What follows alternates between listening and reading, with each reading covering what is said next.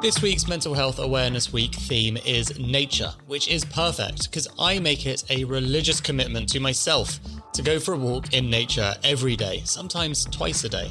But it's less about the walking and more about what I want to do on my walks that might be of interest here. So I just wanted to share some of my mental health behaviors and tools I use on a daily basis to take care of my own mental well-being. Now, the first thing that I do is start my day with gratitude. I'm not kidding. I have a note by my bed that says, "I'm grateful for waking up today." It reminds me to be grateful of something so easy to take for granted when other people possibly haven't. I tell my two cats, Archie and Bells, how amazing they are, given they sleep on the same bed as me. Leave my wife alone to sleep, which is better for both of our mental health, frankly. And I head to the kitchen to drink a big glass of water, which goes down perfectly with, you guessed it, the Smart Supplement. 2 of those pills down me, and I know I've started my day by looking after my brain properly. Now, if I'm feeling good and I've made the time, I'll do 10 minutes of meditation using the Waking Up app by Sam Harris. But if not, then I'll just make a black coffee to go as I fast until lunch, but black coffee doesn't break it. And I head straight out for a walk, and I might even put some clothes on in between, if I'm feeling like it. I try to reserve around 10 minutes to have headphones out, phone away, and I just stare at the trees, smell the air, feel the rain or sun, whatever England is throwing up that day. I'll take it.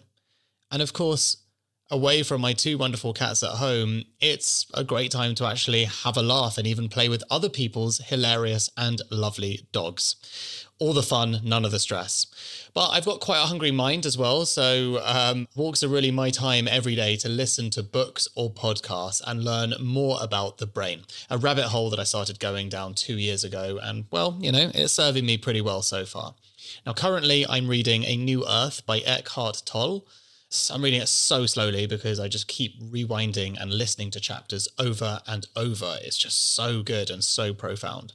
I always take a selfie on my walk, which doesn't sound like great mental health behaviors, but I publish it to my Insta stories to encourage other people to go for a walk. And by the time I get back home, it's time to start the day. Now, personally, I choose to stand most of the day on my standing desk, and I try to block out 2 to 3 hours in my calendar with no meetings every day so I can do deep work for my productivity. I also block off an hour every day for riding Peloton. That's the electronic bike community. I don't always use it, but at least I know that I budgeted the time to exercise if I need it. So wrapping up now, a great day starts the night before. So I do a gratitude journal every night with my wife religiously. We write down the 3 things that went well today and some more prompts that help us remember how lucky we are. Then I end the day with a meditation on calm before telling my cats how amazing they are, one more time, obviously, and if she's lucky, my pregnant wife and our little bump too. I tried to get to bed by 10:30 and I use blue light blocking filters on my laptop, my phone, and really any screen that I can. And I aim for about 7 hours sleep because that's what's practical. I do try and get more occasionally, but I don't stress myself out if I can't. So that's pretty much my brain care routine, in case you're interested. It's taken me years to develop these habits one by one. So if you're looking to start anywhere yourself, let me suggest the first 2 most important ones are going for a daily walk and drinking enough water. The supplements, gratitude, etc., that can all follow.